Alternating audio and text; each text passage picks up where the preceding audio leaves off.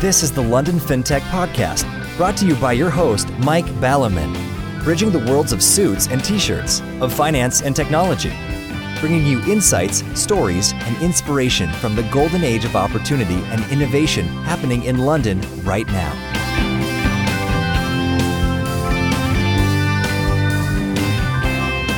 Hi, this is Mike Ballerman.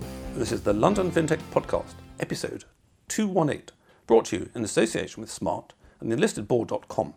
And I'm delighted to be joined today by Harj Gill, Group General Counsel at the Liv Group, LIIV, who are particularly active in the SaaS field with investments in the creative arts, advertising and media industries. However, we will hear more about them later. For the moment, we are focusing much more on yet another fresh topic that we haven't covered so far. What is the role of what is sometimes called a CLO, a Chief Legal Officer, or a General Counsel in a tech firm in general, looking at tech as a superset of fintech?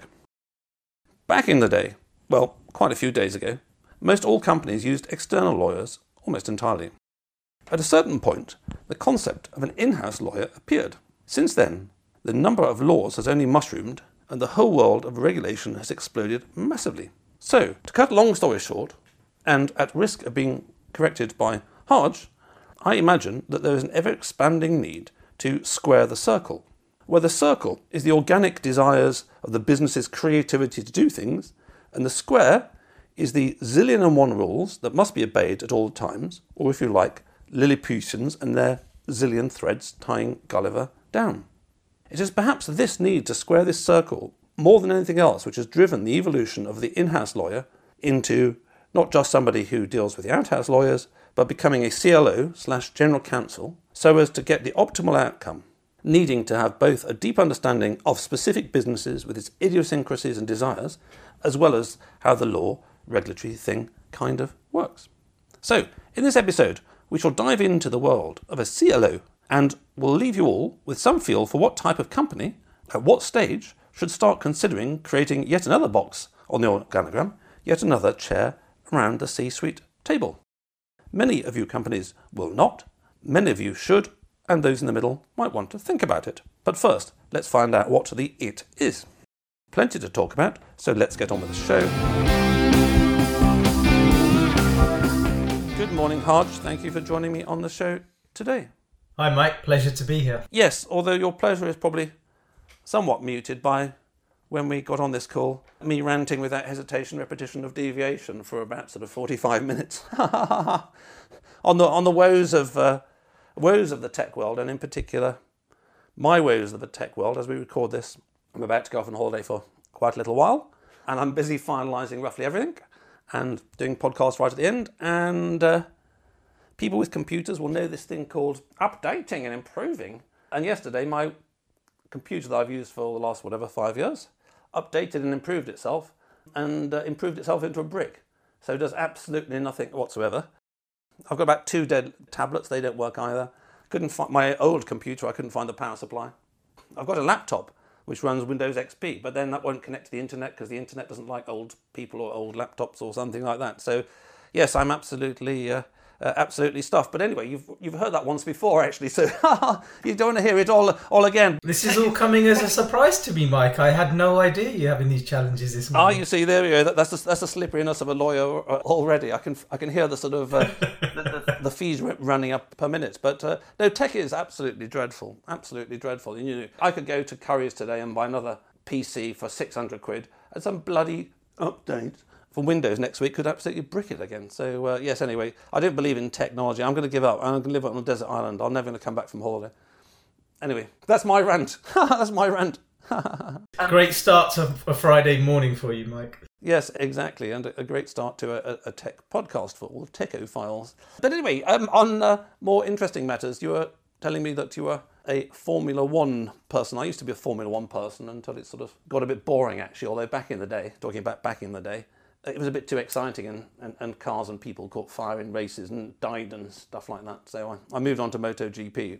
Well, we do have some fires and the odd person dies, but anyway, so you have quite a deep interest in Formula One, you were saying. Very much so. I mean, I've been a fan of probably for about 15 years, and the sport has evolved hugely, and no thanks to things like Netflix series, what have you, it's almost become quite a mainstream sport, which kind of has its advantages and disadvantages.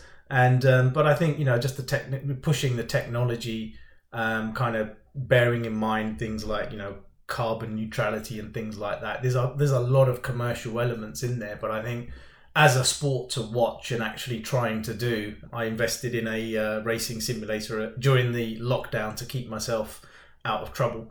It is a hugely, hugely difficult sport, and those that take the view that it isn't a sport, I would say try and do 4 or 5 laps and see how your arms and your neck feel after a few laps. And, interestingly, like football, if you miss the ball or whatever, not too much happens. If you miss a corner or an apex, well, it can be a hell of a lot more serious. But very, very sharp, very much an appreciation for anybody that can actually do it. It's immensely difficult, but also fun to watch. And I assume there's a spectrum of racing simulators, from a sort of USB steering wheel, which you might give a nephew aged 5 or something, and he plugs it into his computer, to the kind of full-blown, Boeing 747 thing where pilots sit in there and fly around the world. So where are you on that spectrum? On a scale of 1 to 10, 10 probably being the most sophisticated, I'm probably at about a 4, 5. Interestingly, our office in New York, we have probably something that sits at the 8 on the spectrum, which is hydraulics and all sorts. And so, wow, yeah, wow. So you actually have something you sit in and has pedals then? Correct. Ah, wow, that's quite cool. Maybe I should get one of those for MotoGP, which is you might be in trouble when you need updates though. So I probably would. Yes, it crashed. Yes, oh, very good. I see what you did there. I mean, just on the tech thing, and you mentioned the changing world, I think one thing that's impressed me a lot, and MotoGP has a bit of a tendency to regard itself as the poor cousin, subconsciously regard itself as a poor cousin of Formula One, but it doesn't really matter what you're racing around a track. It's absolutely phenomenal how the number of data engineers has exploded over the past 20 years. It's not just finance or legals or whatever, everything's sort of exploding in complexity. And even in MotoGP, you might have a dozen or so people just sitting there looking at data, because to get the 100th of a second that you really want, you really need to be absolutely optimizing everything. And optimizing everything means collecting more data and understanding the data and all that out. Data-driven decision-making. Yeah, absolutely. Yeah. Right. Okay. And actually, thinking about business and entrepreneurs, I did recently meet an entrepreneur, not in the fintech sector, who had a good realization and went off to learn for quite some time, how to drive a Formula One car at Monza, which was a real thing. And of course, as you know, there's a real challenge, which is that they're absolutely undrivable unless the tyres are nice and warm and sticky. But you've got to go fast to make the tyres warm and sticky. So there's that perversity. You have to drive faster in order to get the car into the right spot, which is actually quite scary. But the slower you drive, the more at danger you could possibly be, for all the reasons you just mentioned. Yes, and this chap he said one of the most amazing things was he had a Ferrari 360, which he said it was good back in the day before speed cameras, but now it's pretty unusable. He was driven around Monza in his 360, and he said that they were going down whatever straight it was, Main Street perhaps, at, I don't know, I'd say 200 miles an hour for the sake of argument, into kind of like a dead end and a 90-degree turn. He said the guy was just driving. He literally thought, we're going to die. He had his arms straight ahead, and as the turn approaches, the Italian guy who was showing him how to really drive a car just turned both his arms 90 degrees to one side, and he said the car stuck to the thing. We went round the bend. So he said it was the most remarkable thing of his life. Yeah, that's actually the first corner at Monza. Sounds like the right-hander. It's flat out and then hard on the brakes. Yeah. I mean, especially when you've got your own car and you think you kind of know what it does. I mean, at a smaller level decades ago, I went and tried the Nigel Mansell racing course at Brands Hatch, where they take you around in a Volkswagen GTI or something like that first to show you how to drive, because you think you know to drive, and of course you don't know how to drive, and they show you about driving. And then after they've done that little bit, they put you in a little sort of monocoque, and they send you off, and your bum's about 2 inches off the ground, and wow, it was pretty amazing experience actually. I really recommend that kind of thing to anybody who hasn't tried it, who has an interest. Anyway, so moving on from the relatively dull world of Formula One racing, Monza and Ferraris, to the far more exciting world of being a lawyer. So how has your career journey brought you here today, Hodge? It's been an interesting journey. I would say that very early on, I knew that I wanted to be a corporate transactional lawyer, and I trained at a very good technology, media and telecoms focused firm in London, and I joined a West Coast US firm on qualification as a corporate associate, and focused very much on corporate transactions, so venture capital, mergers and acquisitions, and listing exclusively for technology businesses. And that was a great experience. And then looming large on the horizon was the financial crash in 2008. And that resulted actually in our firm actually going under. Had been around for over 100 years. And technology corporate lawyers at that stage were not in demand. And so over time I kind of pivoted into consultancy roles and worked more on commercial technology transactions, particularly in software for US and UK listed companies. And then saw the emergence of SaaS kind of around, I became cognizant of it in around 2014, 15.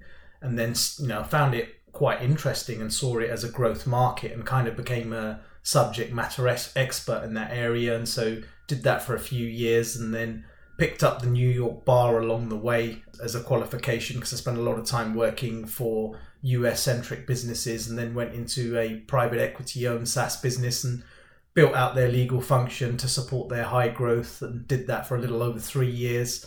And then eventually moved on to an executive level GC role with the Live Group, which is where I'm currently at now. Excellent. Well, all of which makes you the ideal person to talk about the evolution and creation ex nihilo of this role. And as I say, towards the end of the main course, we can give a little bit of an idea for those companies for whom it's not relevant in the slightest, for those companies who should have one, and the grey area in the middle, and the factors that people might like to consider. But talking about the evolution of the whole field, I mean, roughly what year had you sort of heard of general counsels or CLOs, or were they always there because of sort of your American connections, or putting it in UK context? When did they start to suddenly appear in London? When did people like yourself walk around the street and everyone else goes, oh yeah, he's a general counsel, look at him over there? It's an interesting one, because I think the position has existed certainly in the UK for a long time. The CLO position is something which is a little bit more recent, and I would say has its origins very much in the US. And I think it's the recognition over time that having a C-suite lawyer or general counsel, sometimes the terms are used interchangeably, sometimes a CLO sits above a GC, and so there are kind of variations on how it works. But I think if you look back kind of at the history of kind of how senior lawyers or general counsels kind of came about, I mean, again, in my opinion, it dates back probably just under 100 years in the US. And so it kind of coincided with, huge industries taking off and, new markets emerging. And so I think there was a perceived value in having very business savvy lawyers close to senior management.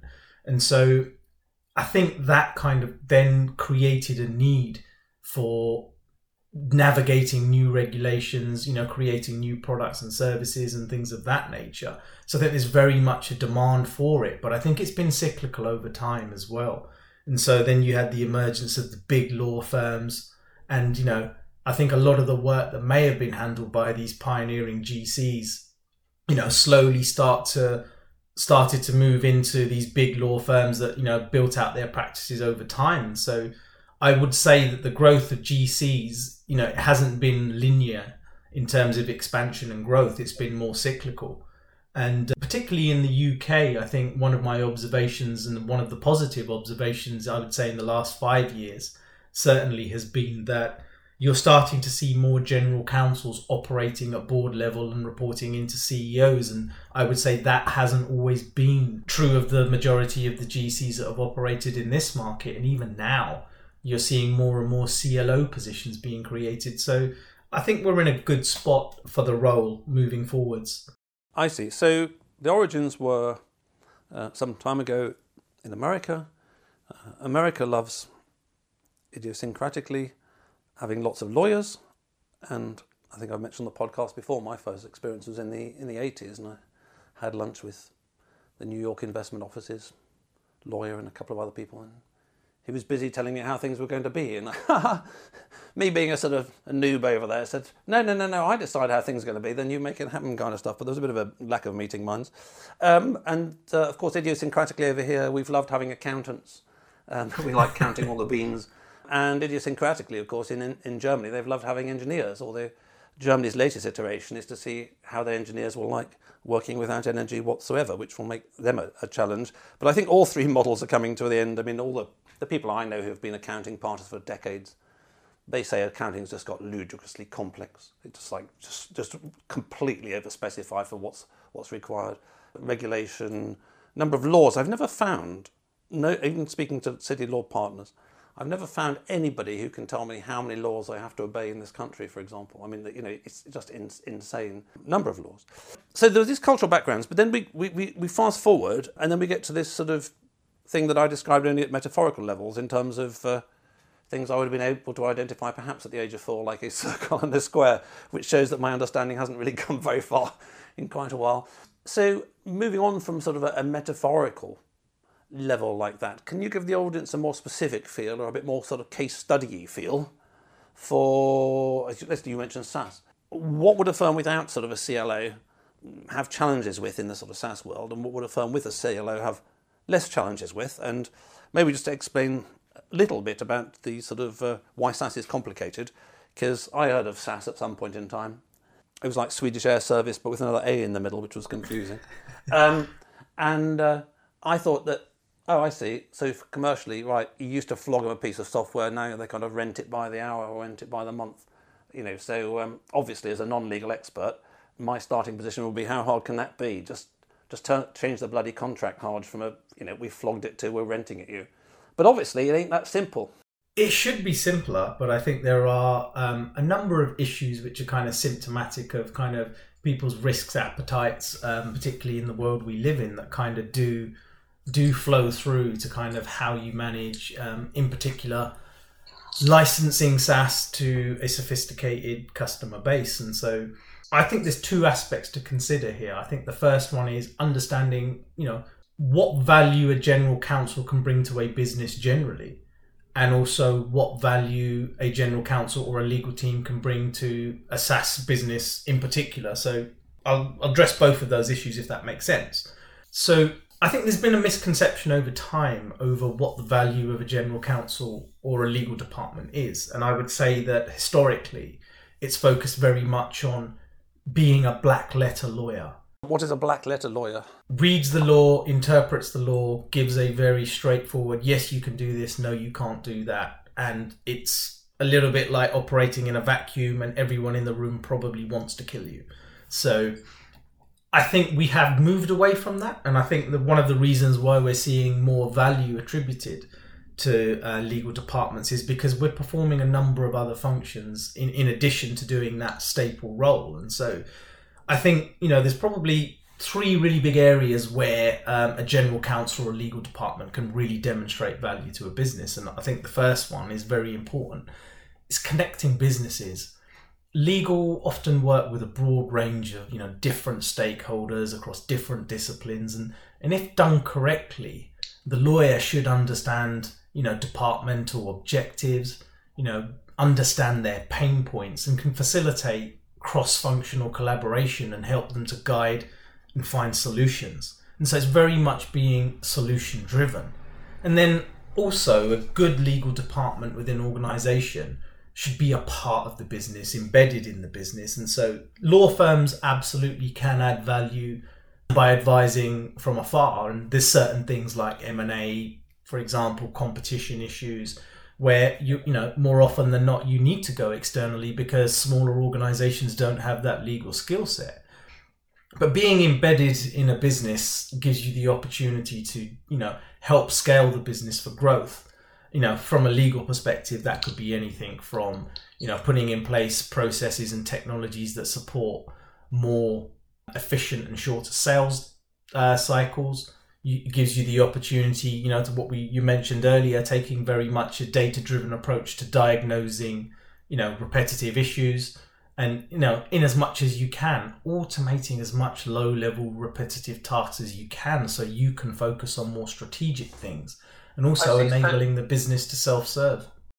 Okay, so just sort of summarising the drift of that, as you're explaining it, CLO is there to focus on business outcomes that the business desires being part of the business and reporting into the business and being dependent for his bonus on the business and all that, he's very invested. He has plenty of skin in the game in the success of the business, because obviously a good external lawyer will also be focused on the outcome. Let's take an M&A, for example. However, the kind of economic exposure, shall we say, is different in that it's another minute, another dollar, or another $50, whatever you have to charge, for slaughters and maid partners these days. And generally the lawyers say, well, we did all this work, here's the bill, kind of stuff, and oh yes, sorry, it didn't work in the end, but there you go, shrug your shoulders. Now, I'm not saying that lawyers don't care about the outcome, but I'm just saying that in particular, the remuneration aspect means they get paid for doing work.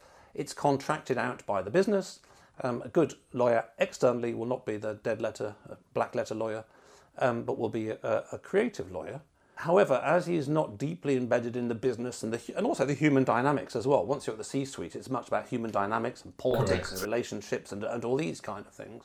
And so, so by understanding both sides of the river, going back to simple children's metaphors, the CLO can bridge these worlds with intimate knowledge. But going back to my point about remuneration, he is 110% aligned with what the bloody company's trying to do and make money and make profit. Because going back to, you were part of a company that didn't succeed in not going bankrupt for more than a century or two. If the business goes bust, you need a new job. So, you're in the car, you're in the aeroplane that's going to crash. So yes, very incentivized. Yes, I get that. Yeah, and I think one of the questions that always gets asked is, well, how does a legal department demonstrate value? And, saying, oh yes, we turned out 200 agreements over X period of time is not the right answer. And there's almost a little bit of a conundrum. I mean, how do you, if you take a traditional risk-averse approach, you could take a view that, well, I'm trying to demonstrate value by, showing you I helped you avoid all of this risk that didn't happen.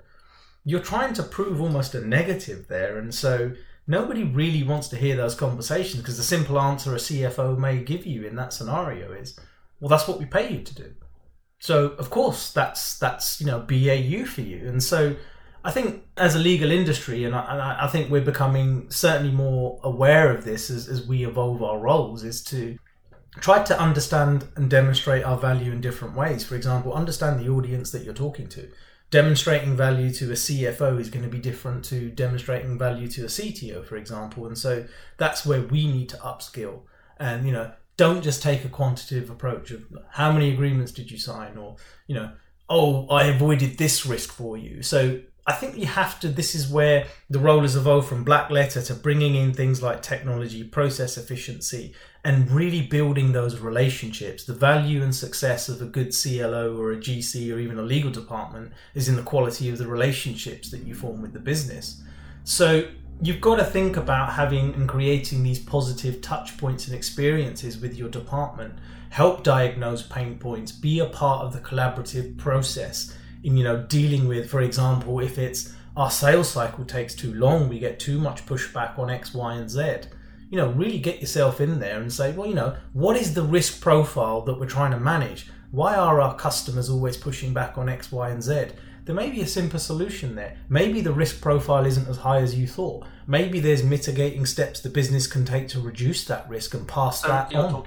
So really you're talking about creative business process re-engineering, not just sort of, oh, there's a bunch of laws out there, we'll all go to the nick if we break too many of them. It's that, as you say, that it's important on the sales cycle. And when I mentioned the words remuneration and politics, I was slightly sticking a cattle prod through the bars. As I mentioned on the podcast before, there was a conversation that still sticks vividly in my mind, even though it's now about 25 years ago, with Sir David Clementi as he became Deputy Governor of the Bank of England, Chairman of the BBC, all this kind of stuff, where I was having the usual annual conversation with the then CEO about bonuses, and he said his stuff, and I said, okay, David, so if I can summarise that, if Climeworks does well, that's because the businesses did well. Yeah. Because they made all the money. But if it does badly, that's because we did badly, because it's our job to stop it going wrong. And he said, yeah. I said, okay. So which of those two scenarios do I and the department ever get a decent bonus? Because either it's someone else's credit that it's gone right, or it's my fault. He didn't really have an answer for that, but this is very similar across the domains of CRO or Chief Compliance Officer, or what they're called, and no doubt the CLO. So people in organisations will be used to that kind of dynamic. Okay, so we've talked about the generality, which I think is always very useful context. And you said before that sort of zooming in on tech or SaaS specifically. Let's go through tech first, and then SaaS as just a case study or an example of what you've been talking about. Is there something special about the tech world? Because you were mentioning numbers like years like 2015 and things changing in London and stuff like that. And obviously there's been a whole sort of technology boom, tech firms in all sectors, not least of which fintech, because fin tends to be very data intensive. It is just data in a sense. There isn't even a motor car, it's just data. So is there something about tech firms per se that means that they're more likely to need a CLO or should more think about it than your average firm? I mean, what is it about tech? And then let's take SaaS as a study. I think with technology particularly is, it's always been a breeding ground for innovation. And with innovation brings new questions and new challenges. And, let's, for example, take cryptocurrency as an example. There's no regulation is catching up with the industry. And so, that's quite an extreme example of you're looking at a growing field, maybe not growing right now, but certainly has gone through exponential growth over the last 10 years. And then this is really challenging the regulators, because the regulators tend to, into situations like this, tend to have less knowledge of the products and the services in the marketplace than actually the people that created it. So that's an extreme example. If we were to take SaaS as an example, I mean, I don't want to over-egg this. I'm not saying it's the most complicated thing in the world, because it isn't. But what it has done is it's brought a number of legal issues to the forefront that have been addressed and are constantly being discussed. So a lot of SaaS companies, like you said, you're renting, so it's effectively commoditizing a product or service. It has many benefits for its customers. They don't have to invest in expensive infrastructure and what have you. CFOs love it because it's OPEX and not CAPEX and, things of that nature. But depending on what you sell, you may be holding a lot of your customers' data. And that could be personal data. We all know that, the privacy landscape has changed and regulation has increased with GDPR and CCPA in the US. And, there are further measures following. How companies use personal data, is under huge scrutiny. In the businesses I've worked, previously and more previously, where we've processed quite sensitive personal data, you spend a lot of your time getting security teams, the lawyers comfortable with the risk profile. They always want higher limits of liability. They may have a misunderstanding of actually what you do with data. So a lot of it's educating them about what you do, what you hold, how you do it. So that in itself has created a whole new industry in and around security compliance, personal data usage. Most technology companies, obviously not all, have a trajectory for an exit, whether that's an IPO or a trade sale, and particularly with an IPO, going through an IPO, whether it's here or in the US, is a huge process, which is, riddled with lots of challenges, least not regulatory compliance and transparency over the information that you have to provide your investors. Regulation of financial products and services, product liability. So all of these things kind of create a market unto themselves that need to be addressed. And, the cost of getting it wrong in today's, social media age shouldn't be underestimated. Doesn't take particularly long for word to get out that the company's misusing data, or there's been a data breach and things of that nature. So I would say with SaaS, that is always some of the considerations that you should bear in mind, particularly as to whether you have a GC or a CLO. And kind of stepping back a step further, if you don't have a general counsel that's able to articulate these things directly to a board or a CEO, you may run the risk of having that information distilled through a slightly different lens. So, for example, if a GC reports into a CFO, the CFO may deliver a slightly different message to the board. And so, this comes down to governance and independence and making sure the business can make informed decisions. That should be a collaborative process across a C-suite. and senior management. It's about striking that right level of balance between the different challenges that businesses have to navigate. Yes, and on that point, I'm just thinking about the sort of presentational aspects.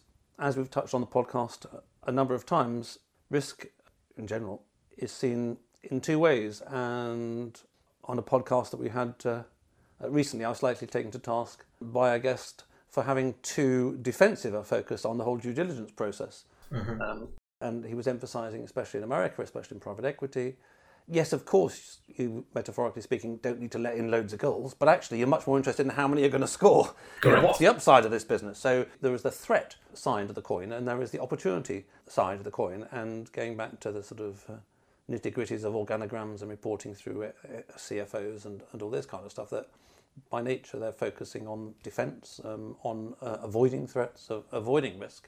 But then going back to what you were saying before about sort of basically helping the businesses re-engineer their processes to be more efficient and more effective, that's very much on the opportunity side. I mean, that's a creative function. And I can see that with the way the world is going in terms of infinite regulation and infinite laws, it reminds me of Douglas Adams' shoe shop event horizon. Back in the day, the shoe shop seemed to be proliferating. Laws will, at a certain point, the whole thing's just going to collapse on itself because it'll be a black hole. It's no longer something that you're capable as as every organisation of outsourcing without losing some functionality which is quite essential. And in particular, I think listening to you has emphasised to me that creative aspect can only really be addressed by somebody that knows all the people and all the businesses and, he's having lunch with them and coffees and all this kind of thing. Good.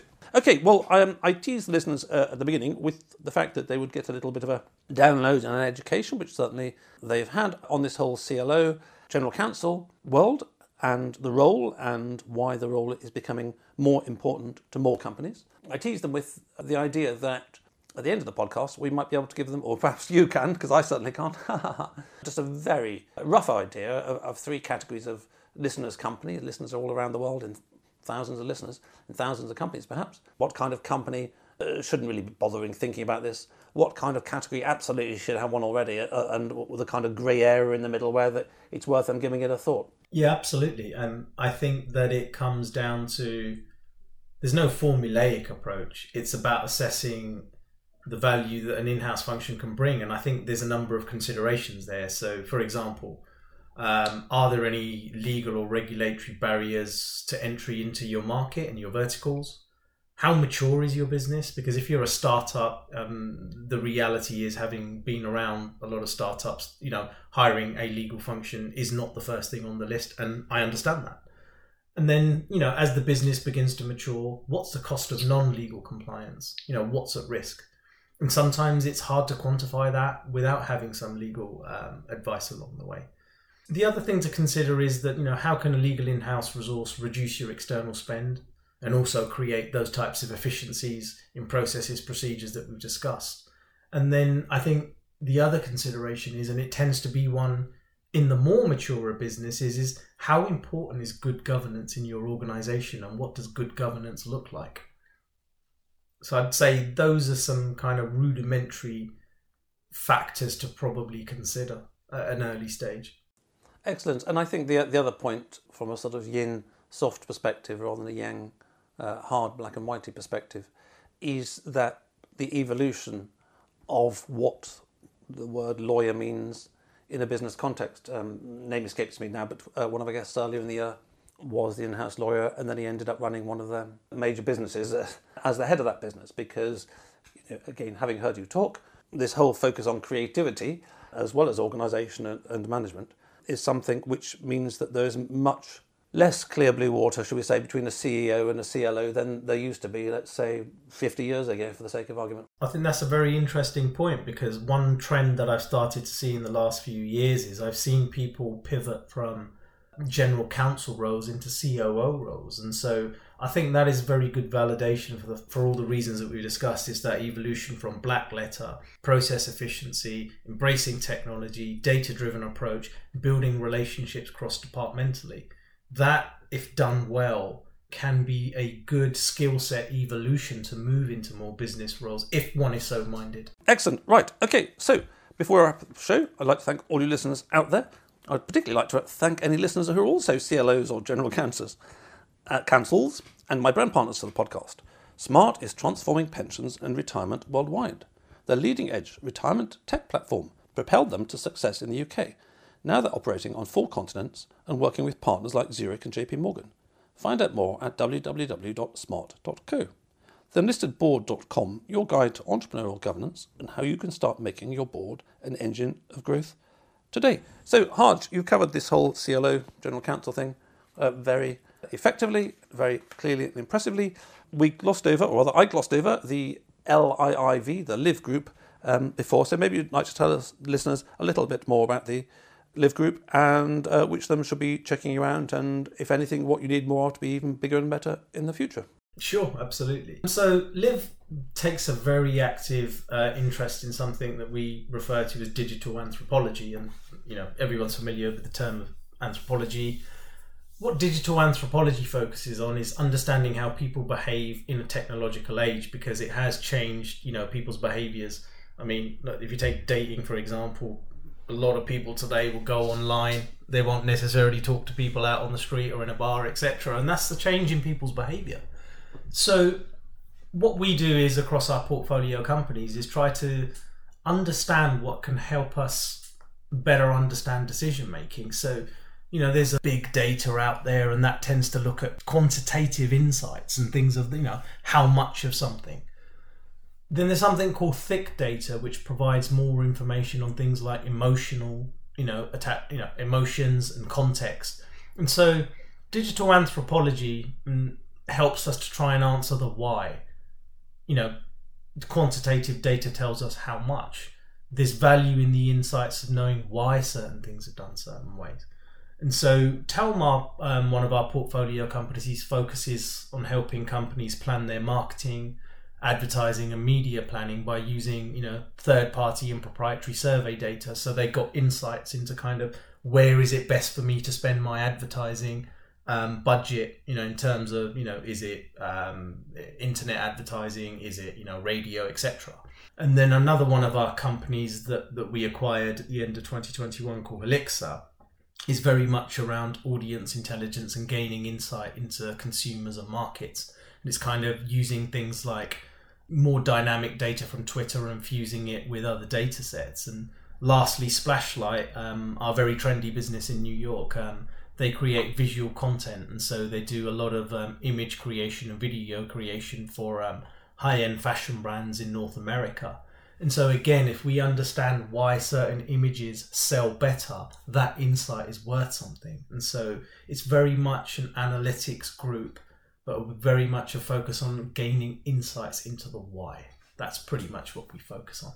And in terms of what do we need, what do we want to do? Obviously, expansion and capital is always a challenge. And so I think we'll be looking to probably raise more capital in the coming years and if not months. And so we have an aggressive expansion plan, and we'd very much like to execute that. Excellent. Well, that's been extremely clear, and it is nice once in a while to superset fintech by going into tech as a whole. And I can see the fact that you're involved at a high level in a business that owns several creative businesses gives you quite a tilt in the creative direction. And certainly 10 years ago in fintech, and perhaps 5 years ago in fintech, there was a lot of emphasis on creativity, and there still is, of course. But now, if I'm massively to generalise about London or even the whole world, there is much more of a just let's build bigger BMW factories and let's build them in different countries, and it's more there's that stage of the growth curve rather than the creativity. So it's interesting hearing this point, and I think the one that'll stick in my mind very much is your example of shortening sales cycles and all this kind of thing. And going back to when I did my startup in the late 90s, early noughties, I knew myself as the person who did the software and the person who did the consultancy and the person who also had to sort out the legally stuff, that the legally stuff can, at a minimum, be something which incredibly slows the whole thing down and can even stop it because people are worried about this or that, or So I think that the squaring the circle works out very well, and I shall definitely keep in my mind the idea of mentioning to the various founders I mentor off and on that some of them should be actually thinking about having a CLO at the appropriate stage. So thank you very much for that, Haj, and I wish you and the Live Group every success in the future. Thanks, Mike. It's been a pleasure. Thank you. Thanks for listening. If you're in need of a non-executive or advisory director with deep expertise, experience and contacts in the worlds of both traditional FS and fintech, or unique insight into how to make your board an engine of growth today, contact me at mike@mikeballiman.com. If you just need one-off advice in these areas, via clarity.fm/mikeballiman. We could sit in a bend there all day, watching the firelight dance, watching the firelight dance. We could walk in the mountains before dawn, watching a happy moon ride, watching a happy moon ride.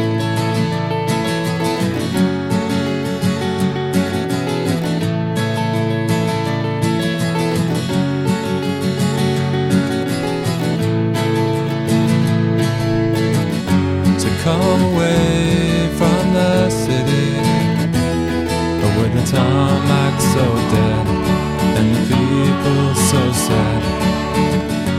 Come away from the city, with the faces so grey, with the pain of the everyday.